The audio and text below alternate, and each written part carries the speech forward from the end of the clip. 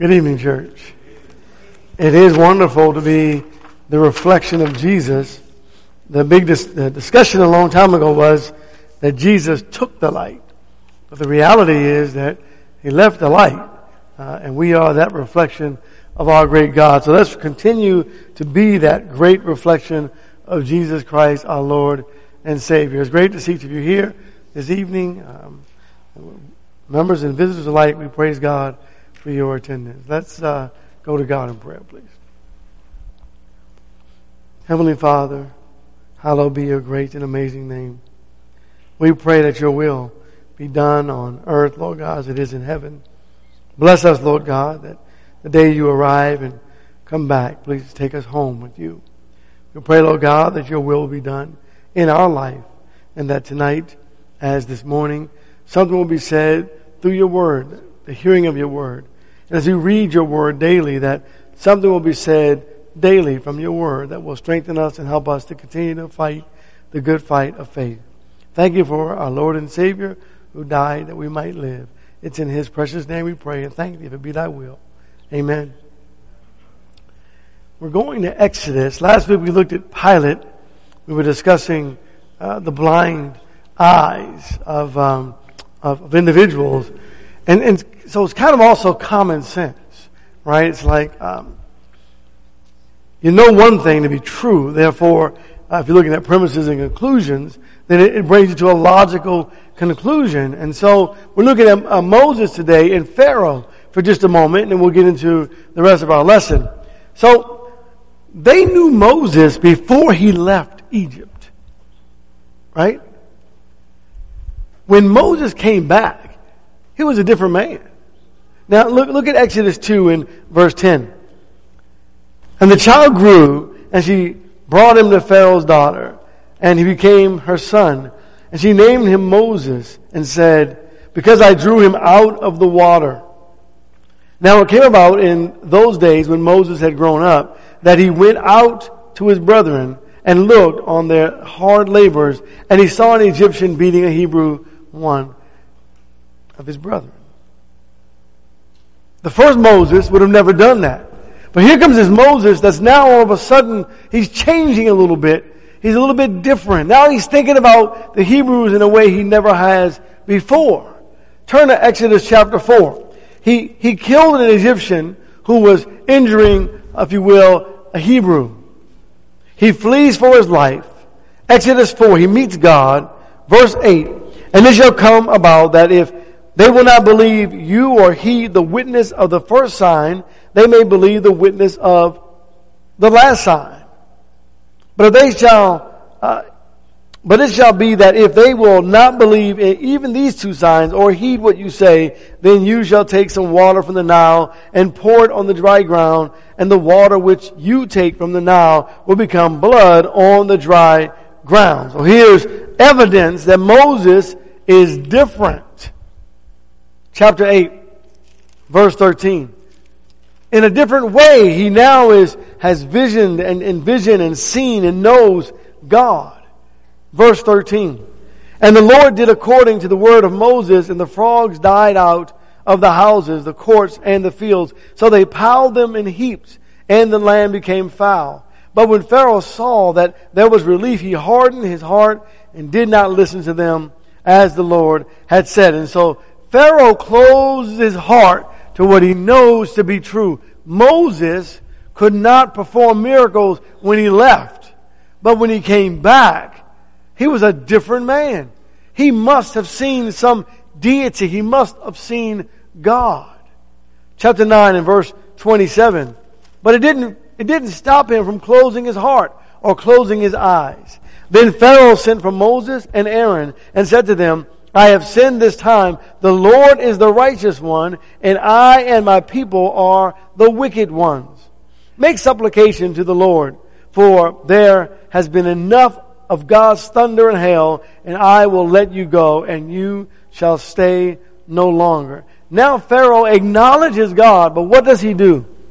He closes his eyes to the truth. Right? Later on he goes after them in the Red Sea. Here's the evidence right in front of you. Why would you close your eyes to the truth. Psalm 19. So the blinders that we sometimes put on our eyes, it makes no common sense, right? It defies common sense. Here's something in front of you, all of the evidence is there, and yet sometimes we close our eyes to the truth. Even the Bible, you ever study with someone and they ask you a question about the Word of God and you share the answer, you read it right here, you read it on the pages of Scripture, and they still close their eyes to it? They say, well, no, I don't see that. I say, well, let's read it again. And you can read it 5 times and they'll still say, well, I don't agree with that. I can't see that. Sometimes we just close our eyes. And we have blind eyes when it comes to God and the relationship with the Lord. Well, think about for just a moment. If you've studied, I'm sure you have, you studied with people who call themselves atheists or agnostics or, whatever their belief may be, in the sense that they're saying, we really don't believe there's a single deity or there is a God. And they give you all these explanations that they've read that they don't truly understand. And then we just go to the simple stuff, right? Like Psalm 19 and verse 1. The heavens are telling of the glory of God, and their expanse is declaring the work of His hands. Day to day pour forth speech, and night to night reveals knowledge. There is no speech, nor are there words. Their voice is not heard. Their line has gone out through all the earth, and their utterances to the end of the world. In them He has placed a tent for the sun. Now, when I was little growing up, I look up at the sun and go, well, I didn't put that there. And I know no human has put that there. How did it get there? There must be someone greater than the sun, right? I mean, that's kind of obvious. That's just common sense.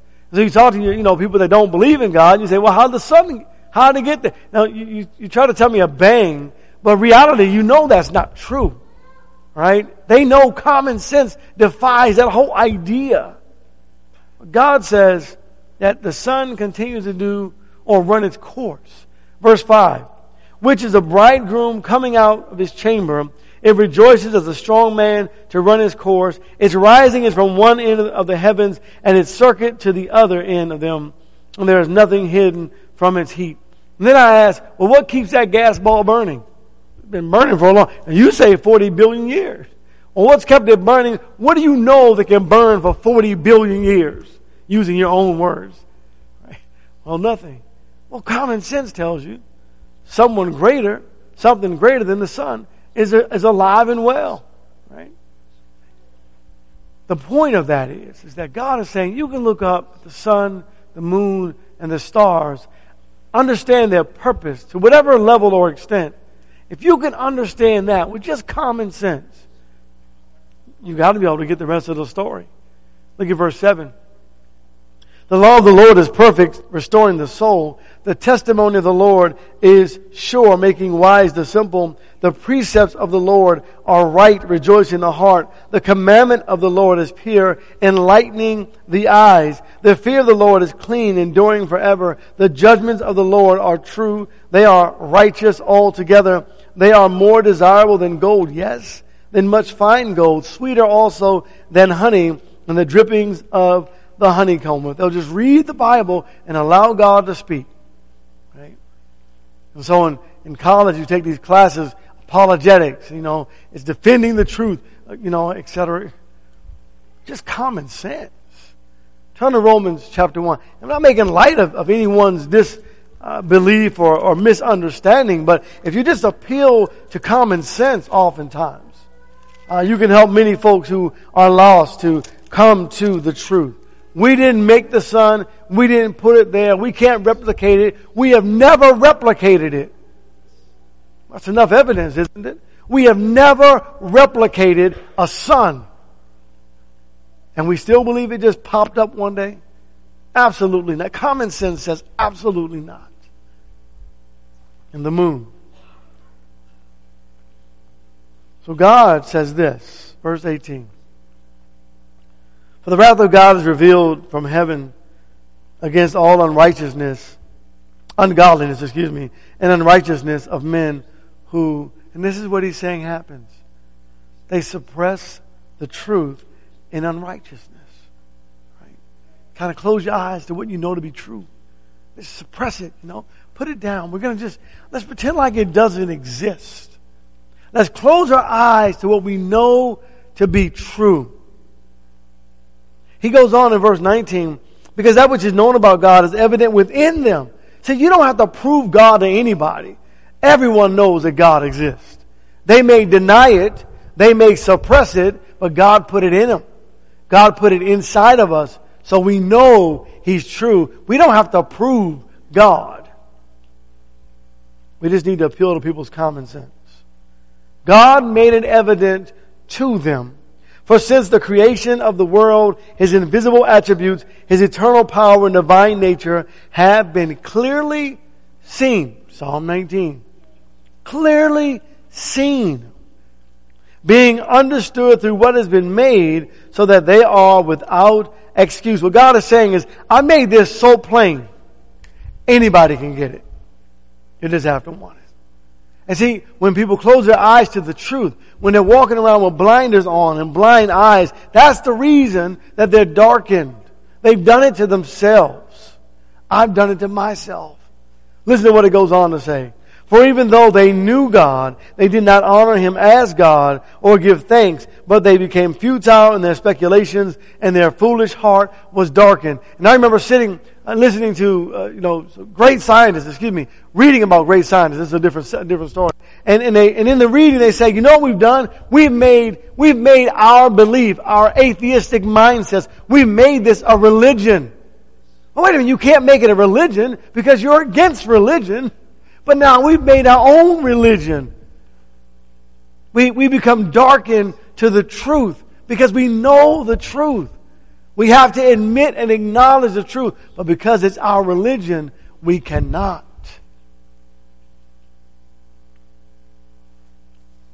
It goes on to say, professing to be wise, they became fools and exchanged the glory of the incorruptible God for an image in the form of corruptible man and of birds and of four-footed animals and crawling creatures. It's obvious. So the question tonight I'm trying to get us to before the lesson is over. Do I have blind eyes? Have I ever had blind eyes? Have I ever closed my eyes, my mind to the truth? Turn to Acts chapter 28, please. Have I ever done that? I know that I have done that before. I don't know about you. Have you ever done that before? Acts 28. And I want to look, if you will, at verse 23. It's just, God makes it pretty simple if we're willing to listen. Verse 23, please. And when they had set a day for him, speaking of Paul, they came to him at the lodging in large numbers. And he was explaining to them by solemnly testifying about the kingdom of God and trying to persuade them concerning Jesus. From both the law of Moses and from the prophets, from morning until evening. And some were being persuaded by the things spoken, but others would not believe. And when they did not agree with one another, they began leaving after Paul had spoken one parting word. The Holy Spirit rightly spoke through Isaiah the prophet to your father, saying, go to this people and say, you will keep on hearing, but will not understand. And you will keep on seeing, but will not perceive. For the heart of this people has become dull. And with their ears they scarcely hear, and they have closed their eyes, lest they should see with their eyes, and hear with their ears, and understand with their heart, and return, and I should heal them. Let it be known to you, therefore, that this salvation of God has been sent to the Gentiles. They will also listen. So here's the point, right? When you're studying the Bible with someone and they just, they refuse to believe and just say, I want nothing else to do with you, then just move on to someone else. We're not trying to convince people about God. We're just teaching them what the Bible says. Turn, if you will, to 1 John chapter 3. You ever close your eyes to things like the injustice in our world today? You ever close your eyes to the suffering people in the world today. And I know that sometimes because of a lack of water, there's sickness or clean, potable water, there's hunger, there's all this. They're brethren, our brethren, people that we may or may not know. But there are people that are suffering all over the world. And the question is, church, what are we individually doing to help those people who are suffering all over the world? And I know it's hard to think about that, right? It's hard to think about all the people who are suffering in the world, and so we just don't. Have you closed your eyes to that? That there are people who are tremendously suffering. There are brethren who are suffering all over the world. It's easier to forget, isn't it? It's easier to close our eyes to the truth. So that way, life becomes more blissful for us. But we need to know this truth. 1 John chapter 3 and verse 16.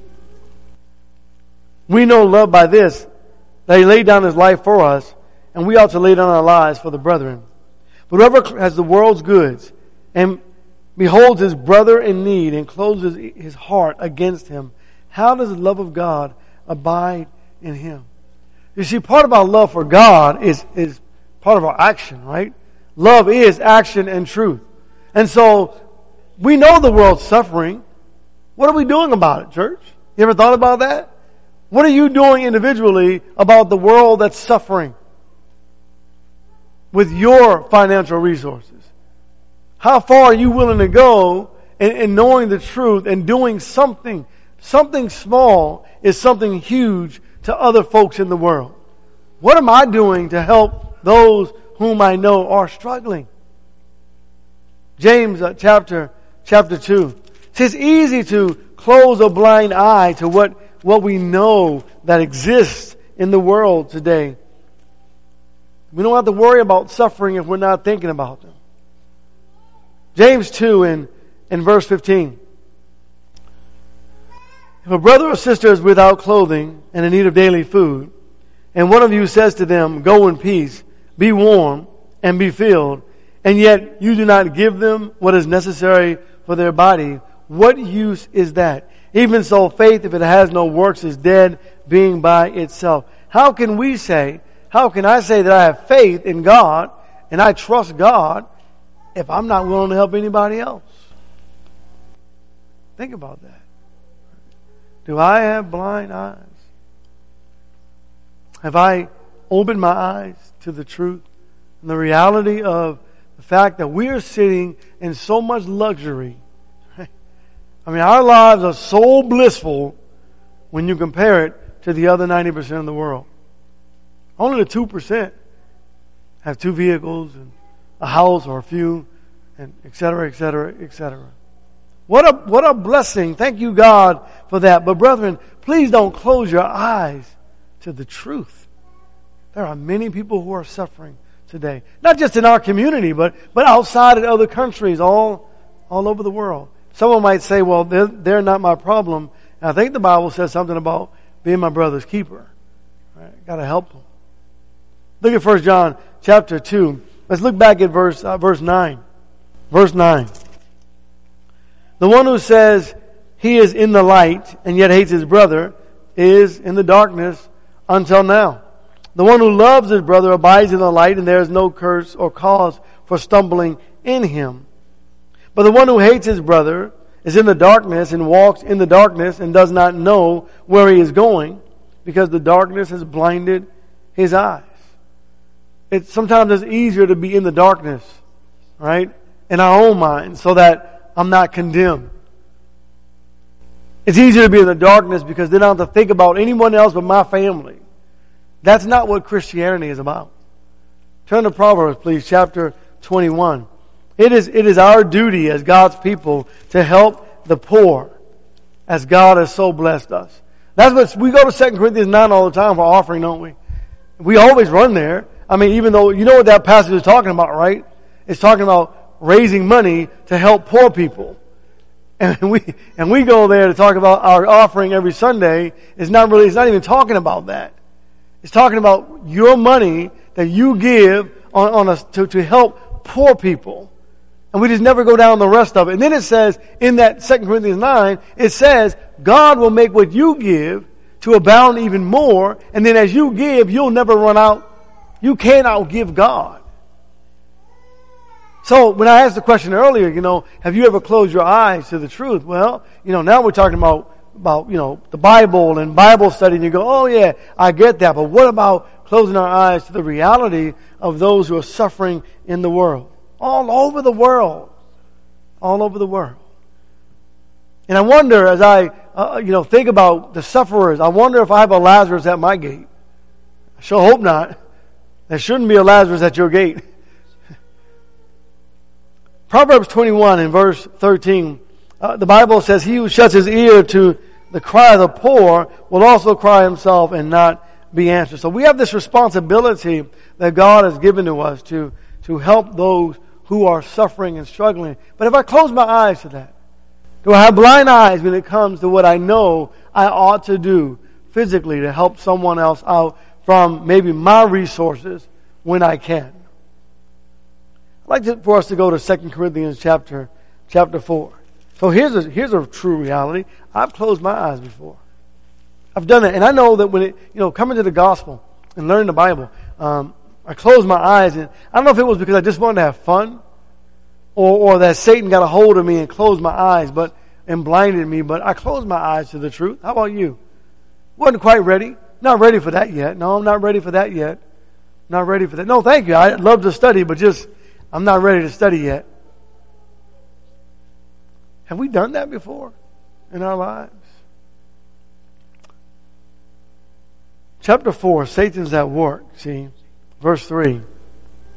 And even if our gospel is veiled, it is veiled to those who are perishing, in whose case the God of this world has blinded the minds of the unbelieving, that they might not see the light of the gospel of the glory of Christ, who is in the image of God. Satan is an eye blinder, a heart blinder. Right? It's almost like if I can just make sure that ignorance is bliss. Just don't tell me about this, and then I'm free. No, it doesn't free us. Jeremiah chapter 5. There are folks who are perishing spiritually. There are folks who are perishing physically.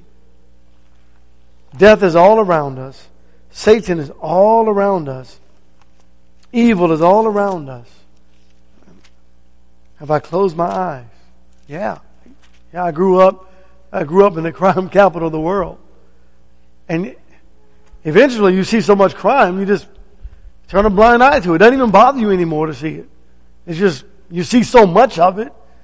Right? It's a part of your everyday life. It's everywhere. Ever close your eyes to the truth around you? Growing up and living your life?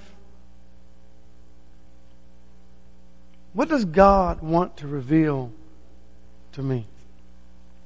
What truth does God want me to know? When you read your Bibles, ask the Lord, God, show me what you want me to know. Give me my work, Lord God. Help me in my ministry for you. Help me to be what you want me to be, not what I want to be. Bless me to surrender my life to you. Take me, God. Use me. That should be our prayer. And then when that opportunity is there, do we take advantage of the opportunity? Or do we close our eyes? That can't be what God meant. I think about David. He went to the sons of Jesse. He wanted to know which one is God anointed. And he kept looking. Well, is it this one? Is it that one? Is it that? It's got to be this one. God, it has to be that one. It has to be. Not always, when Samuel went to Jesse. It's not always what we think. Right? God doesn't see the way we see. And God doesn't think the way that we think. Jeremiah chapter 5 and verse 20. Are my eyes open? Declare this in the house of Jacob and proclaim it in Judah, saying, hear this, O foolish and senseless people, who have eyes but see not, who have ears but hear not. Do you not fear me, declares the Lord? Do you not tremble at my presence? For I have placed the sand as the boundary for the sea, an eternal decree, so it cannot cross over it. Though the waves toss, yet they cannot prevail. Though they roar, yet they cannot cross over it. And so here's the answer to the question. Well, how's the ocean stay in the ocean? Right? Someone ever asked you that question before. How's all that water stay put in all the seas? Well, God tells you. The sand. There's a barrier. There's a boundary so those proud waves can't come over and flood the earth again. Right? Oh. Let's repeat it in the scriptures. You talk to your friends who don't agree with the Word of God, ask them that question. Here's the answer. And then you can go into scientific, literature to prove it to be true. And then how that saying continues to duplicate. There's so much more to that. Well, God explains this, and then He says, why don't you fear me? I put that there, not you. I did that. And then the question in verse 23 goes on. But this people has a stubborn and rebellious heart. They have turned aside and departed. They do not say in their heart, let us now fear the Lord our God. Do you fear God, church? You fear Him? They said, oh, we don't fear God, right? It goes on to say, who gives, here's some more evidence. Rain in its season. Oh, that's where the rain comes from? Yeah, it comes from God. You didn't make it rain. I didn't make it rain. God did that. How could you not believe in God? It goes on. Both the autumn rain and the spring rain, who keeps for us the appointed weeks of the harvest. It's God who's making this thing go. Oh. Have you ever closed your eyes to the truth? Turn to Ezekiel, please. Chapter 2. Every day when you wake up and you look around and you see the greatness of God, and you think about the great blessings of the day, do you stop and say, wow, God, thank you for today. Here it is. I'm breathing, I'm up, I'm moving, I'm going. Lord, thank you for another day. I didn't wake up. God woke me up. Right? I don't have all that power. I'm not in charge of life. I'm not in charge of death. Do I fear God? Have I closed my eyes? Because I've become so comfortable with just kind of living that I've kind of forgotten about God. No, He's not number one. He's somewhere on the list. You know, like when the Twin Towers hit, God went from like being number 10 to number 1. And then after time, He went back to being number 10 real quickly in the hearts of America. Where is God in the hearts of America? Well, that's not my concern. My concern is, where is God in my heart? Right? Where is God in my heart? So in Ezekiel's passage here in chapter 2, we'll begin at verse 1. Then He said to me, Son of man, stand on your feet that I may speak to you. And as He spoke to me, the Spirit entered me and He set me on my feet, and I heard Him speaking to me. And then He said to me, Son of man, I am sending you to the sons of Israel, to a rebellious people who have rebelled against me. They and their fathers have transgressed against me to this very day. Now, here's something we get to do. We can go back and study the lives of Israel. And then we can ask ourselves, am I like them? Because here's what God has to say about them. And if I'm like them, God is saying the same thing about me. Oh. Do you fear God, Tony? Do you fear God? Listen to what it goes on to say. And, verse 4, I am sending you to them who are stubborn and obstinate children, and you shall say to them, thus says the Lord God. All right, whole church, here we go. Are we stubborn and obstinate? Should I preach on that? No, just kidding. Right? Are we? Have you ever been? Think about that. What happens when the Word of God goes out, when you're reading it at home or wherever, or someone comes to you and you're studying the Bible and all of a sudden this verse pops out at you and it reveals who you are? How do you deal with that? Stubborn and obstinate in that way? Rebellious in that way? Or do you say, oh Lord, look at what I have. I am so sorry for what I need to change. I need to repent. How many times have you seen that in your life? See, our children need to see us repenting to God. They need to see us on our hands and knees. They need to see us in a humble state. They need to see us fearing God so they'll learn to fear God. But if they never see that, if they never witness that humility in you towards your God, what's going to happen to them? God says these folks are stubborn. These folks are obstinate. Look down, if you will, at verse 5. As for them, whether they listen or not, for they are a rebellious house, they will know that a prophet has been among them. And you, son of man, neither fear them nor fear their words. So this is what happens, right? The prophet comes and he tells them what thus says the Lord. And you know what Israel would do to the prophet? They'd kill them. They'd threaten them. They'd kill them. They'd threaten them. You know how many preachers have been threatened in the Lord's church because they preach the truth? Well, you can't keep preaching here if you're going to preach like that. Are we different? I wonder. Are we different from Israel? We better be, because God called them obstinate and rebellious people and odious people. We can't be that way, church. So he goes on to say, look, though thistles and thorns are with you, and you sit on scorpions, neither fear their words nor be dismayed at their presence, for they are a rebellious house. But you shall speak my words to them, whether they listen or not, for they are rebellious. Wow, is that in your Bibles too? And what did Paul say? Preach it in season and out of season, 2 Timothy chapter. Is it any different? Right? Preach it in season and out of season. Because a time's going to come when they're going to want you to tickle their ears. He says, don't you do that. Right? Have I closed my ears? Have I closed my eyes to the truth? What kind of people are we today? Turn to Matthew chapter 23. So here's what we never want to find ourselves doing. We never want to find ourselves following blind guides. We don't want to do that. We read this just a little bit this morning. I want to look over at verse 16. Woe to you blind guides who say, whoever swears by the temple, well, that's nothing. But whoever swears by the gold in the temple, he's obligated, right? You start messing with my pocket, preacher, and we're going to have some problems. Oh, wait a minute. Well, what? Verse 17, you fools and blind men, which is more important, the gold or the temple that sanctified the gold? Oh, that makes sense.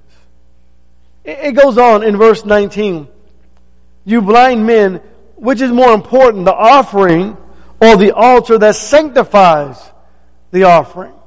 In other words, what God is saying, your money means nothing. Don't try to hold money over God's head. God made money. Right? God is in charge of all the banks. God owns all the banks. Right? We have nothing in comparison to God. Live right.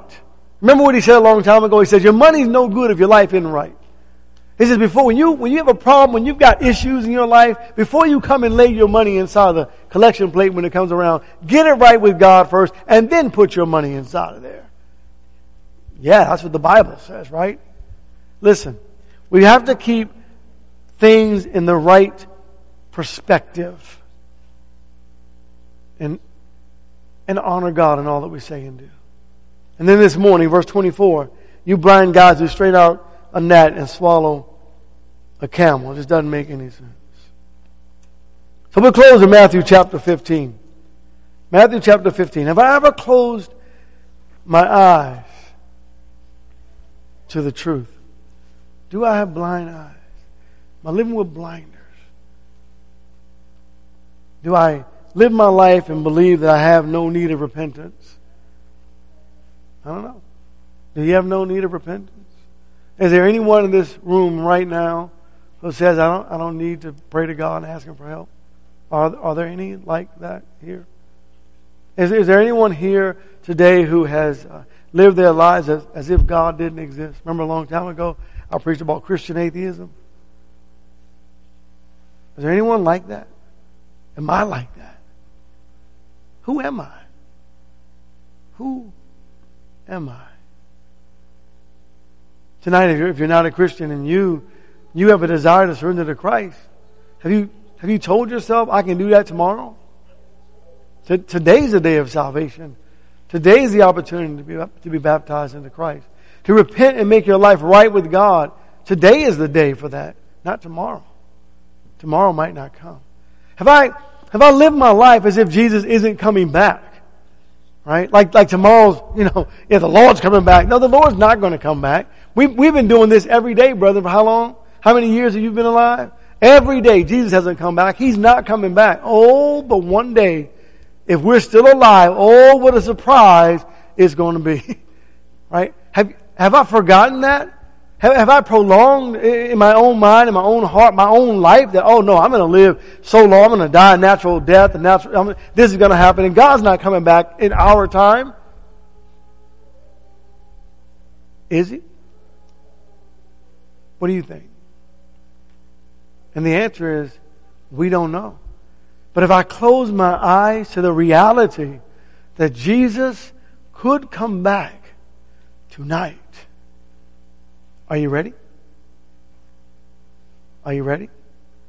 Or have you just kind of closed your eyes to that? And finally, Matthew chapter 15 and verse 13. But He answered and said, every plant which my heavenly Father did not plant shall be uprooted. Let them alone. They are blind guides of the blind. If a blind man guides a blind man, both will fall into a pit. Am I following the world, or am I leading? God's people are never supposed to follow the world. We're always supposed to lead the world. The lesson is yours. Thank you for your time this evening. If we can help in any way, please make it known while together we stand and sing our song of invitation.